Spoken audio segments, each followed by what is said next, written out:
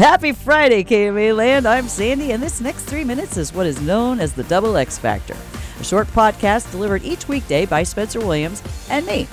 We dive into a new topic each week, and this week Spencer suggested taking a look at how not everyone gets a front row seat in your life. Now, you could call it your VIP section, your inner circle, your nearest and dearest, and that list is likely pretty short, probably under 5 people. This can be a very tricky process if you have people-pleasing tendencies. It requires some wisdom and emotional maturity to be cool with the idea that not everyone gets the same level of backstage pass to you when you're focused on attempting to control how much other people like you. Here's the part of boundaries and your VIP section that I'd like to touch on today. If we get too focused on keeping people at a distance, that's not boundaries. That's not how they're designed to function. The first step in boundaries, it seems to me, is to find your inner fire, your inner flame of what lights you up. You connecting with you and your mission, what you love, that's step 1. Then you focus on what fuels this inner spark. When something or someone comes along that dims that flame, you know you need a boundary to protect your love energy. What I seem to see a lot of people think boundaries are about is keeping people out of their life. For my money, boundaries are who you let in. It's a subtle shift in focus that completely puts this thing on its head. What I want to do is love with an open heart, be compassionate as a human being, and see the best in others and connect.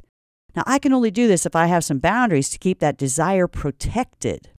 I think Brené Brown said that without boundaries, we can't connect with others. It's just enmeshment. When I come at connecting with others and being vulnerable enough to do that from a mindset of letting in versus keeping out, I get to relax. My people-pleasing tendencies can take a beat and rest over on the sidelines. My revved-up over-responsibility of trying to fix it for others calms right down when I get clear on my boundaries for me and knowing that other people are capable of learning their own lessons. When I feel responsible for fixing it for everyone who crosses my path, well, we not only do them a disservice, I miss an opportunity to let them in. It sounds counterintuitive, I know. And as long as I think I need to save you from yourself somehow, well, I can't connect with you. So the moral of the story here is that fixing and rescuing does not equal inner circle. In fact, that equals the opposite. It keeps people at a distance, and most importantly, it disconnects us from ourselves. So take a look at your inner circle of whose influence you are open to. Is it a reciprocal level of trust and contribution? Or are you mistaking someone you are rescuing for an inner circle person? Now, Spencer and I will be back again next week with an all-new topic to dissect. Till then, later!